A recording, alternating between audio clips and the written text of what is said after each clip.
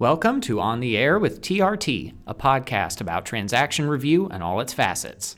Today in Episode 8, we're talking buyer estimated closing costs and seller estimated proceeds worksheets.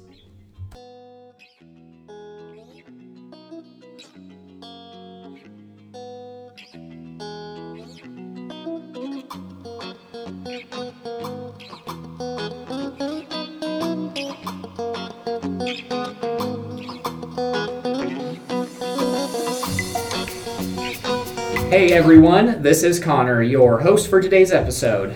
This podcast has been created to provide on-the-go knowledge to our agents who are also on the go. Without further ado, let's get to it. Today we are talking about buyer estimated closing costs and seller estimated proceeds worksheets.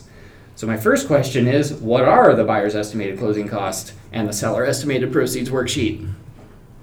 These worksheets are to be provided to your clients to give them an understanding of how much they will need to bring to the closing table at closing, or how much they will be taking home from the sale of their home. Okay, when should I complete one of these? The seller's estimated should be completed prior to listing the property. The seller needs to know before they list their property if they're going to make some proceeds from it or if they have to bring money to the closing table, since this information might affect their decision on whether or not they're going to sell their home. The buyer's estimated should be completed prior to making an offer on the property, because the buyer does need to know if they can afford to purchase that property or if they're going to need to renegotiate closing costs and what other costs are going to be happening in the sale. Is this required in all markets? No, at this time they are only required by the Real Estate Commission in Kansas. If they are not required, then why should I bother completing them? The buyer and seller estimated worksheets should be completed as much for you as the agent as for the buyer and seller.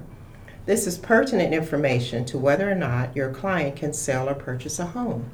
Also, by completing these and having the sellers and buyers sign them, they can't come back to you at closing or days prior stating they did not know they were going to need to bring that much to the table or only net this much.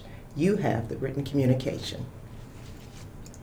Final question, how do I complete a buyer or seller estimated worksheet if I don't know some of the cost asked on the worksheet?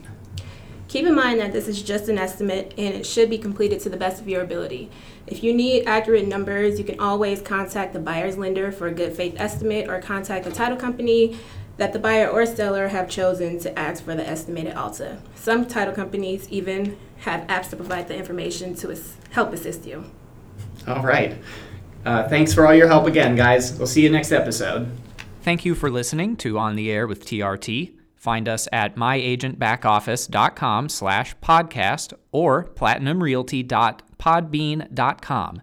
Airing of our next podcast will be announced on myagentbackoffice.com and the Platinum Realty Facebook page. Until next time, keep moving with Platinum.